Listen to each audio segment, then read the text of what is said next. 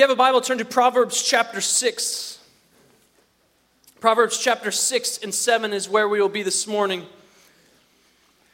I don't know if you remember back when Planet Earth came out. Planet Earth was a series that the BBC released, and when it first came out, it just kind of filming all of creation. It just blew my mind watching some of those scenes originally. Now they've since come out with all sorts of things from them. Planet Earth 2 and Blue Planet, all this kind of different things, the kind of spin-offs of that. But Planet Earth to me was like the one that captivated my mind with these amazing scenes. And what they did was they were able to catch nature and God's creation in so many different angles with a high-definition lens and different views of every different thing. And one of my favorite, maybe one of the most captivating, but also most chilling ways that they caught stuff was with a helicopter. And so they'd use this helicopter and they'd be flying over these animals, just watching them, following them around. And it was captivating to me. And some of the more captivating scenes were the scenes where a predator was after prey.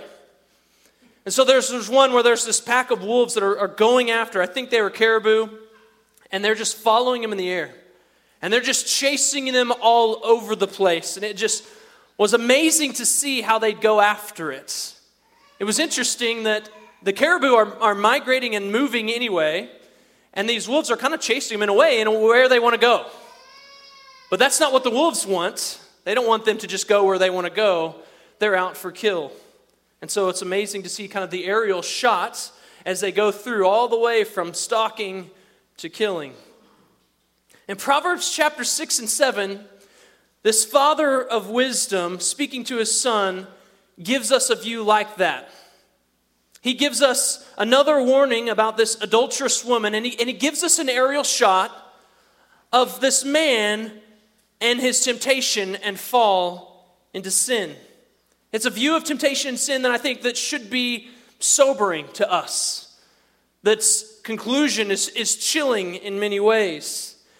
And although we've been warned about adultery and sexual temptation and sexual morality before in the book of Proverbs, the father finds it necessary to bring it again. And so the father pleads with urgency for his instruction to be kept and to not be forsaken. You've heard these words before. Chapter 6, verse 20. He says, "My son, keep your father's commandments and forsake not your mother's teaching. Bind them on your heart always. Tie them around your neck. And when you walk, they will lead you. When you lie down, they will watch over you. And when you awake, they will talk with you." So it seems as if that this parent, this father and mother are dealing with someone they think has grasped wisdom to an extent, but that he needs to keep on going in it, that he needs to hold on to it.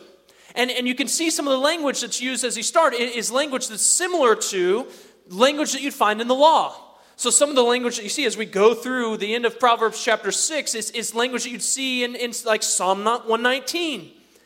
And there is a tight connection, I think, between the law and wisdom. There's all sorts of familiar language that they share.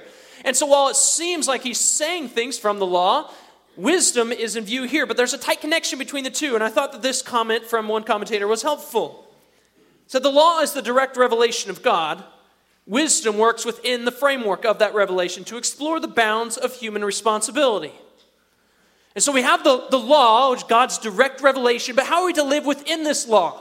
I mean, there's all sorts of areas that we still need help in. Wisdom is needed. So the law says, don't sin, and wisdom would come in and say, well, stay far away from it. So the law says, don't commit adultery, and here wisdom comes and says, stay far from the adulterous woman. And so they're working hand in hand. What folly does is it rejects the framework altogether. It is not concerned whether it operates within the framework or however it just goes according to what it wants. And so folly rejects it altogether.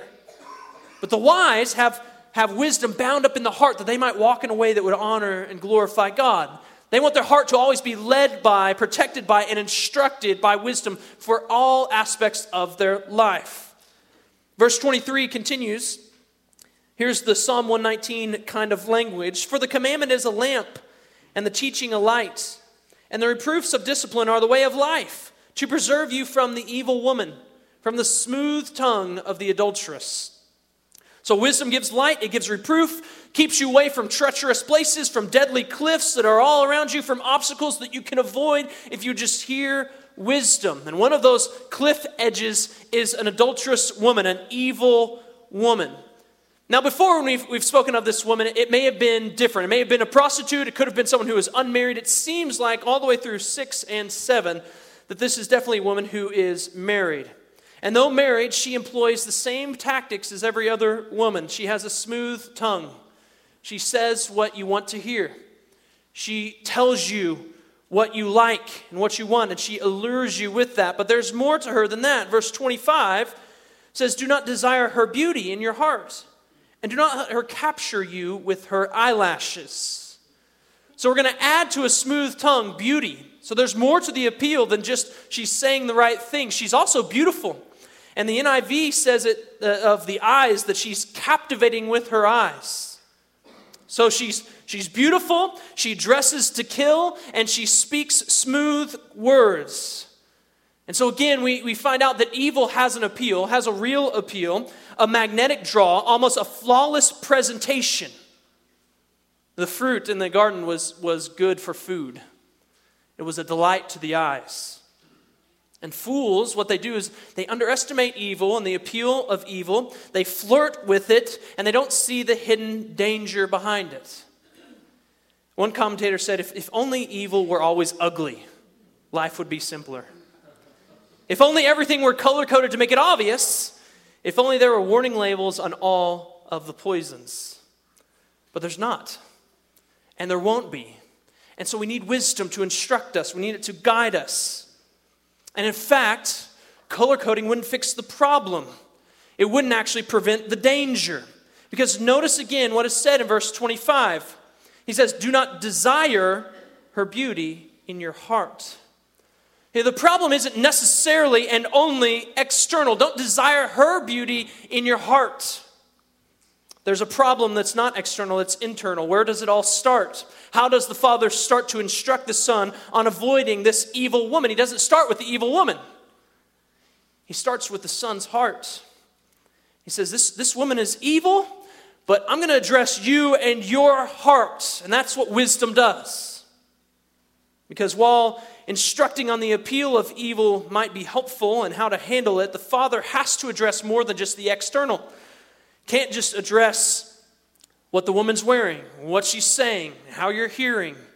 He has to address what's going on inside, the internal. One summer, to make some extra money, I decided to be a baseball umpire. Not my favorite job in the world. So all I did was umpire games for, I think they were 12 and under, so not high-level play here. And I wasn't a high-level umpire, readily admit it. There was one game where there was this particular coach from a small town that he was pretty excited about baseball and life. He got angry quickly often. And so I can handle this to an extent, but there was one inning when, if you don't know baseball, you have to get 3 outs per inning, then you bring your guys in. His people were out in the field. He said, hey, we got 2 outs. I knew on my clicker, it's the best thing I had there. We only have 1 out. I didn't go above and beyond to make sure that he knew that we only had 1 out and not 2. But I was clear, like, there's 1 out. So he get the next out, and he starts bringing his people off the field. You know where this is going, don't you? There are people on base. He's drawing his people out into the dugout. Runners are just running, and I just let them score. He wasn't so happy with me. And he just started trying to rip me in half. What am I thinking? How could I have done this? How could I have not have been more clear? All this kind of stuff. And the whole time, what I'm thinking is, I'm confused with why you're yelling at me. Like, I'm not the one that had the outs wrong. Like, that would have been you. Sometimes when we think about sin and temptation, we start to address the external first. And maybe even exclusively. Like, the problem was this guy. You should have done differently. When what's needed and what needs to be addressed is first of all internal. It's our hearts. And the desires of our hearts. Yeah, we do need to cut off the hand. But unless we check and change our hearts and address our hearts, we cut off our hand in vain. And James tells us in James chapter 1, he says, let no one say when he is tempted, I am being tempted by God. For God cannot be tempted with evil, and he himself tempts no one. But each person is tempted when he is lured and enticed by what? His own desire. And where does that come from? It comes from the heart. And then desire, when it has conceived, gives birth to sin, and sin, when it is fully grown, brings forth death. This is why the instruction in verse 25 from this father of don't desire her beauty in your heart is important. That the location of the battle against this adulterous and evil woman starts with and begins with someone's own heart. That we're not first looking externally to this person saying, well, if that's the way it is, we're going to have to address her. No. Don't desire her beauty in your heart. All of us are sinners. We have fallen natures. We have evil desires in our hearts. We have desires for things other than God. We desire things more than God. And that's the essence of temptation. And if we act on those desires and we let those desires rule, then we are going to go into a place we do not want to go. And so that's why don't desire is an important command from this father for the son to heed. Yes, this woman is called evil. And she is an adulterer, and she is a temptress. All of those things. So what? Cut off that part of you that would follow down that line of thinking. Say no to those desires in your hearts. Cut that thought off and don't let it continue. And this can be done. This can be done even in the moment. 1 Corinthians tells us that no temptation has overtaken us except for what's common to man. We're all dealing with it. Maybe it's not an adulterous woman. There's temptation that's stalking you in your life, and you need to stop it in your heart. And here's how you do it. You don't rely upon your own strength. You don't rely upon your own power. What does it say? No temptation is overtaking you except what's common to man, but what's God going to do? He's the one who's going to be faithful. He's the one who's going to provide a way of escape for you. And so in the midst of temptation and broken, fallen desires, we can rely fully on a God who is faithful to provide us a way out, to provide us an escape, and we know that he'll do it. Because as we look to him, as we rely upon him, we are drawn to him.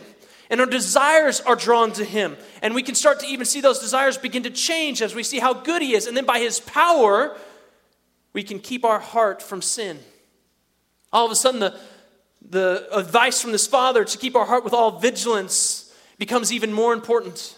We guard it. We set up these things around it that we might not let evil desires flow out of it, because out of our heart flows all of our lives. And there are consequences for our sinful desires that make their way out into actions. And the father warns of these in verse 26. He says, "For the price of a prostitute is only a loaf of bread, but a married woman hunts down a precious life." This is a really hard verse to think through what it actually is saying and what he means. But I don't think that the father is speaking of worth. He's not saying, well, one woman is worth this and another woman is worth that. I don't think that's what he's saying. I think he's speaking instead to the natural consequences of sin. He's saying that the prostitute is going to cost money at least. Although we've seen it might cost a lot more. But the married woman is going to cost you even more. It's going to cost you your entire life. I think this is paired with verse 34 and verse 35. Here's why it costs your life. "For jealousy makes a man furious, and he will not spare when he takes revenge. He will accept no compensation. He will refuse, though you multiply gifts." And so it's not that a prostitute over a married woman is better or worse. I think it's just saying one is doubly wrong. And the consequences are maybe even more drastic, and they will ensue in your life. If you take the bait from this woman, no matter how attractive it is, you're going to get the hook, and it's destructive. And he says, "Can a man carry fire next to his chest and his clothes not be burned? Or can one walk on hot coals and his feet not be scorched? So is he who goes into his neighbor's wife. None who touches her will go unpunished." Now, embracing this woman is embracing fire. It's not wise. It burns the house down. And he continues that people do not despise a thief if he steals to satisfy his appetite when he is hungry, but if he is caught, he'll pay sevenfold. In other words, there's consequences even for lesser things that don't have as many harsh consequences. They still will pay. He will give all the goods of his house, but he who commits adultery lacks sense. He who does it destroys himself. He will get wounds and dishonor, and his disgrace will not be wiped away. Now here's what the that walking in this kind of sin will do. It'll bring destruction, self-destruction. It'll bring disgrace into one's life. Well, that's not a message you're probably going to hear today. Or sexual morality is all about self-fulfillment, finding what works best for you. Or it's about an appetite that needs to be fed. So it's a natural longing. So feed it however you can, whatever you want. It's maybe even called a matter of self-expression. You need to be who you are, and this is one way that you can show that and express that. And so speaking with biblical clarity to these issues of sexual morality, it brings a lot of fire. And people don't like direct speech to those things, especially today. Maybe it brings even more backlash than most items that we can speak to. But God is kinder than our culture. He's kinder than us. He's kind enough to give us the hard truth. He's kind enough to show the consequences of sexual folly. He's kind enough to say, here's a cliff's edge. If you fall off of this, there's disgrace. It's self-destruction. It's not good for you. He's kind enough to reprove us so that we don't walk into thorns and brambles. Because walking in sexual sin is destructive, he says. It brings disgrace that can't be wiped away.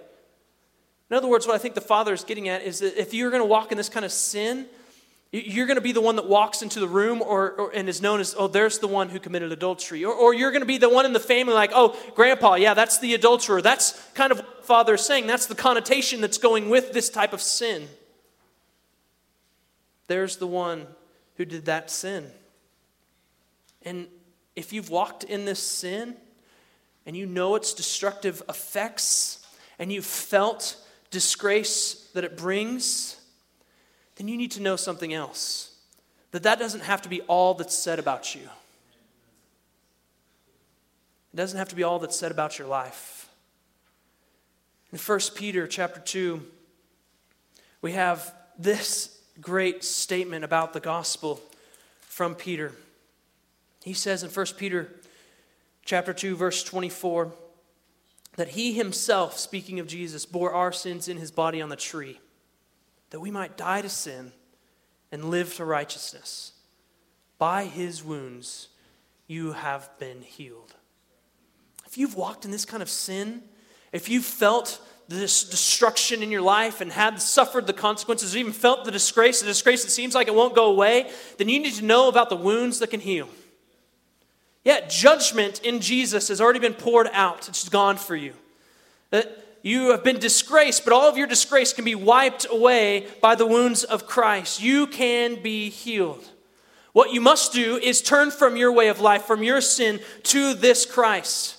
And you need to make your repentance as notorious as your sin. So that, yeah, they might say, look, here comes that one who committed that sin, the adulterer. But they will also say, but he also turned from that. You don't have to let the only thing be said about you that you're the adulterer, or that you were with the adulterous woman. You can have more said about your life if you would turn and be healed by the wounds of Christ. Because there's only one who can satisfy. There's only one who can wipe away all the disgrace, and his love for you is great. But the cost of sexual sin is not to be downplayed at all, and the Father doesn't do it. It's not to be avoided. We need to know its consequences. We need to know its strategies to tear us down. And that's where the Father goes next. Chapter 7, we get the helicopters are up and flying, and we're watching predator and prey in a sense. He says, my son, keep my words and treasure up my commandments with you. Keep my commandments and live. Keep my teaching as the apple of your eye. Bind them on your fingers. Write them on the tablet of your heart. Say to wisdom, you are my sister, and call insight your intimate friend, to keep you from the forbidden woman, from the adulteress and her smooth words. So there's one woman to keep really close, and there's one to kind of put the stiff arm to. If you keep Lady Wisdom close, then there's no room then for this forbidden woman to come in. And he says, keep this wisdom, write it on your heart. We want you to know it, we want you to live by it, that out of your heart, out of your desires, you will flee from sin. Making external changes only, that's not going to change enough to hold up underneath the smooth words and beautiful temptation that you face from this woman. This is Father Wisdom speaking. Wisdom, experience. I'm telling you this because I've made these observations, is what he's saying. And here's the observation. Verse 6, notice what he says. For at the window of my house I have looked out through my lattice, and I have seen among the simple, and I have perceived among the youths, a young man lacking sense passing along the street near her corner, taking the road to her house, in the twilight, in the evening, at the time of night and darkness. The word used of this person that he's observing is the word simple. It's the same word he used back in chapter 1. In chapter 1, he said that the beginning of wisdom, you remember this? But the end of it that we don't often think about is that fools despise. That is the simple, same word there for fools. They despise wisdom and instruction. And maybe it didn't sound like such a big deal then, but it starts to look like a bigger deal now. So I think when we turn to Proverbs, it seems like, and this is me as well, I thought maybe of wisdom as neutral. So if you get it, that adds something to your life, that's good. But if you don't get it, it's like no harm, no foul. So maybe we have a neutral attitude with wisdom, but here's an observation from a wise father that should jar us from that kind of neutrality towards wisdom.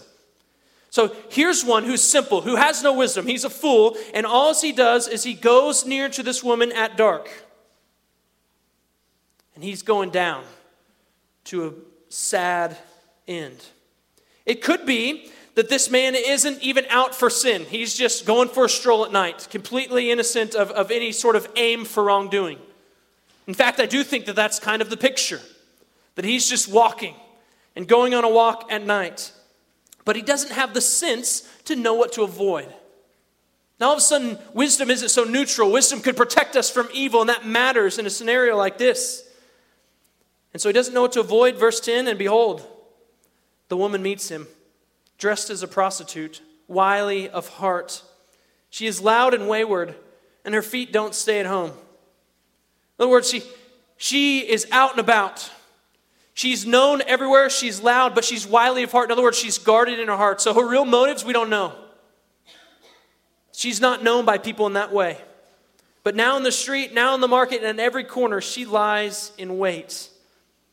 And so here's this son in a dangerous position. He's aimlessly walking at night, and he meets a woman who's dressed to kill. And so already when he gets to that place, he's trying to carry fire close to his chest. He's walking on hot coals, hoping he doesn't get burned. We know what the father would say to him at this point, like, you need to run for your life. You need to flee from this adulteress. But he lacks sense. And listen what happens. Verse 13, she seizes him and kisses him. And with bold face, she says to him, I had to offer sacrifices, and today I have paid my vows. So now I have come out to meet you, to seek you eagerly, and I have found you. She puts on the full court press. You're the one I was looking for. You're just like what I want. You're the perfect one. And she doesn't just talk. She does more than that. She has physical appeal. She's dressed like a prostitute. She has physical appeal in her touch. She gives smooth words that would captivate and draw in. And then she even sweetens the deal with this. I've already made sacrifices. So in other words, part of my meal that I've given, I've sacrificed, but I have some left over. We've got a feast waiting us. And so at every corner, she meets with comfort and ease and good, and it sounds like this is something to go after. She sweetens the deal even more as you continue to read. Verse 16, she said, I've spread my couch with coverings and colored linens from Egyptian linen. I've perfumed my bed with myrrh, aloes, and cinnamon. So come, let us take our fill of love until the morning. Let us delight ourselves with love, for my husband is not at home. He's gone on a long journey. He took a bag of money with him, and at full moon, he will come home. So here's what she's offering. Luxury, I've got this bed, I've got spices, I've got all this, I've got a feast and love. And we'll just take our fill till the morning, and no one has to know. That's what's offered. No one has to know. So she's easy on the eyes, she offers a lot, and there's this promise of no repercussions, no consequences if this happens. And the fruit was good for food, and it was a delight to the eyes. And a promise was given in Garden of Eden as well. You won't surely die. There's this scientist by the name of Temple Grandin. She decided to start doing some research on animals and what stresses them out or scares them. And so she'd do these different tests to find out what would give animals stress. Specifically, she was interested in, and other people were interested in her research for the beef industry. Because it's said that if they are scared or frightened when they die, that they release hormones and that makes the meat quality go down. So she started suggesting that high stress in animals can release these hormones and would downgrade the quality of meat. And so what she did was she developed technology for the slaughterhouse to keep the stress low, to keep fright at a minimum. And so she developed this whole system where the cattle go in and there's no prodding, no sticks, no hooping and hollering to get them to go in the right direction. These are all the things I knew as a cattleman. Hot shots, sticks, whatever you can do, go this way. It's not hard. None of that. Gentle leading, quiet space, slow curves. You can just mosey around them. Just go at your own pace. And so these cattle, they do this. This is actually used at slaughterhouses. And as they do this, they ease onto a conveyor belt that they hardly even notice. They're slowly lifted up, and then the end comes. And oddly enough, this method is called, she named it, the stairway to heaven.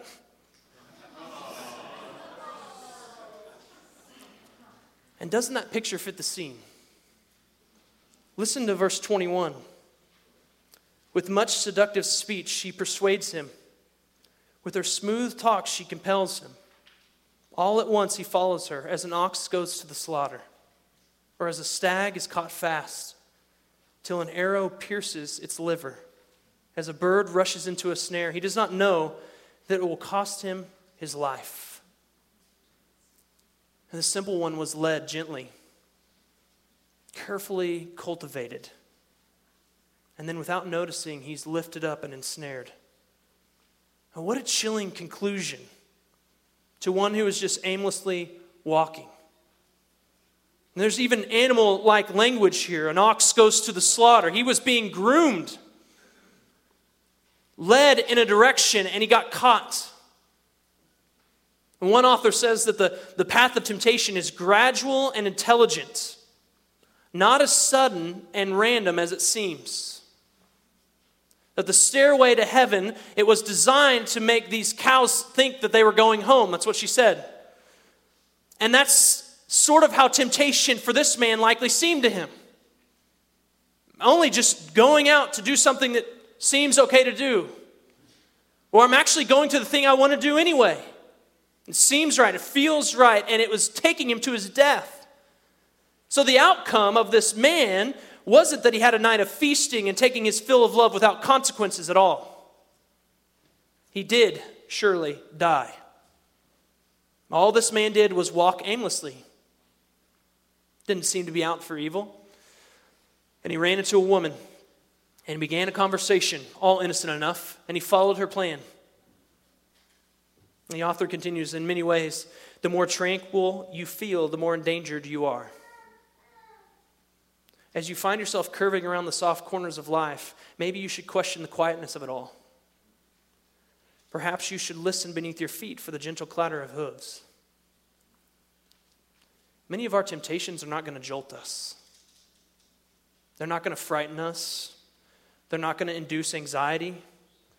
Many of them are not even going to be noticed at all. Many of them will actually look really good to us. We have sinful desires in our hearts that are already locked and loaded, ready to go. And the path to sin is gradual and often intelligent. And it leads down to sin and to sin's consequences, which is death. And I think that we need to ask ourselves a question that if you could do anything you wanted, and no one had to know, and you had no consequences, even on the day of judgment for what you were doing, what would you do? If you could do anything you wanted, no one had to know, there were no consequences, what would you do? There may be some good things there. There may be some wicked desires there. But without doubt, whatever those areas are, the things that you think of that you would do, are areas that you better be careful with. Maybe some areas you need to let some others in on. Definitely some areas that you need to crucify.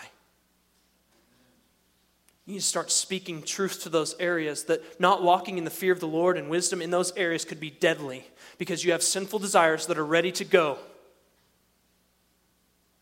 That area that seems like it's going to lead you to satisfaction in life and a night of love with no consequences in the end and we'll just take our fill of it is not leading you in that direction like it's promised.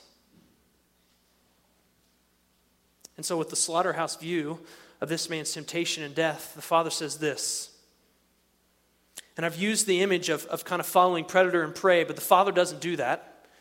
He addresses the Son's heart, and here again he addresses the Son. It's not as if this woman has gotten something that wasn't a willing person in this whole act. It says, "Now, O sons, listen to me, and be attentive to the words of my mouth. Let not your heart turn aside to her ways. Do not stray into her paths, for many a victim has she laid low, and all her slain are a mighty throng. Her house is the way to Sheol, going down to the chambers of death."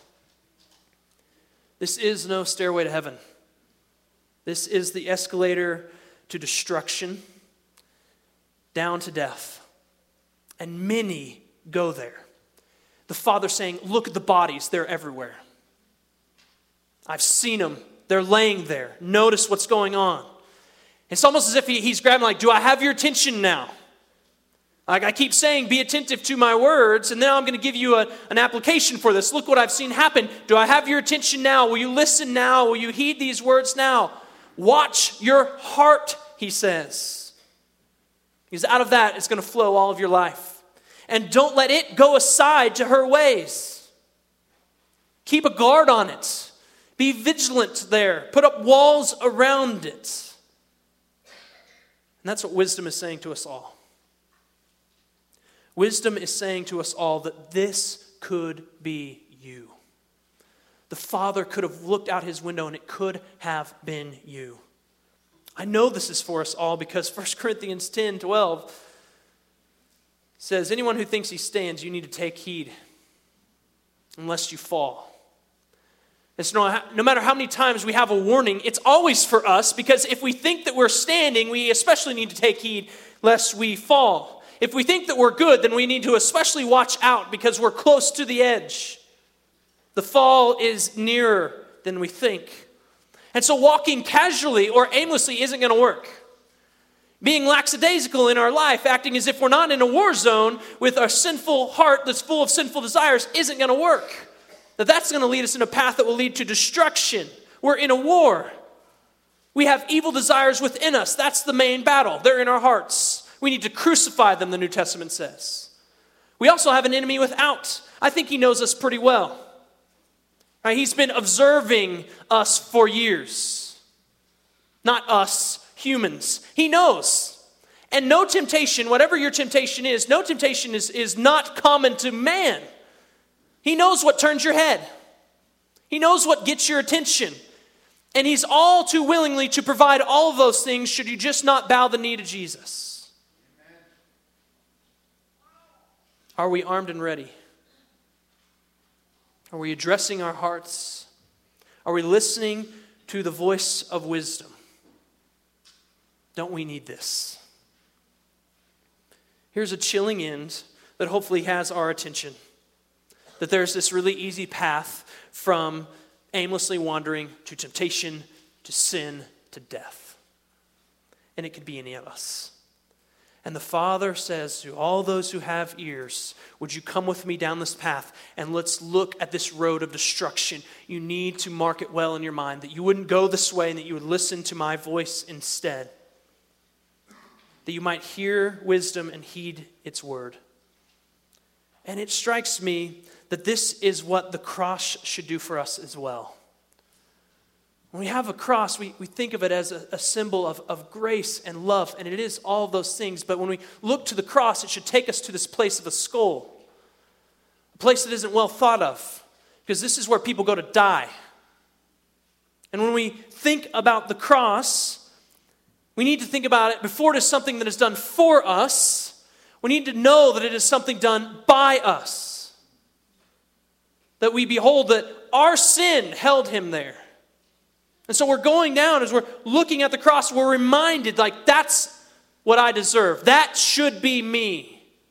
That's what my sin has done. This is how bad my sin is, that this is what it deserves. That I should be on that cross. Amen. So our Father takes us down that path. But God, in his great love for us, didn't put us on the cross. He himself put on the cross that we might die to sin and live to righteousness. That we might not desire for things other than the God that would love us that way in our hearts. He doesn't want us to go to the chambers of death. But as we're walking down that path, the only way it's going to jar us from our unrighteousness and our sin and our temptation that's all around us is if we see our need. And if we turn and face this living God. Let it be said about us that maybe our sin is notorious, but our repentance and our love for God is even more so. Amen. We can do that because God first loved us. Let's pray together. Father, there's danger everywhere in this room because there are sinful hearts everywhere. All of us are closer to destruction than we think. But for those who know you and love you, who are in Christ, we can have hope, we can have confidence that no one who is in your hand can be taken. That you are going to hold us fast to the end. And so in the midst of temptation that is raging all around us, for those who are in Christ, I pray for all of us to fully rely upon you. Knowing that you are always faithful, you will always provide a way of escape for us. That we don't have to walk the path to destruction. You have broken the power of sin and death. That we can say no to sin by your Spirit that dwells in us. Father, there are people that are really close to destruction that don't know you. And so we pray that you would wake them up to how close to the edge they are, that they would see their need and turn and flee to Jesus, who would be their refuge for eternity. God, prepare us to walk in a world with sinful hearts, in a broken, sinful world that will tempt us toward evil. Prepare us to walk in a way that would bring you honor and glory, that would be the way of wisdom, where we walk in the fear of the Lord and we avoid sin. God, make us a holy people. It's in Christ's name we pray. Amen.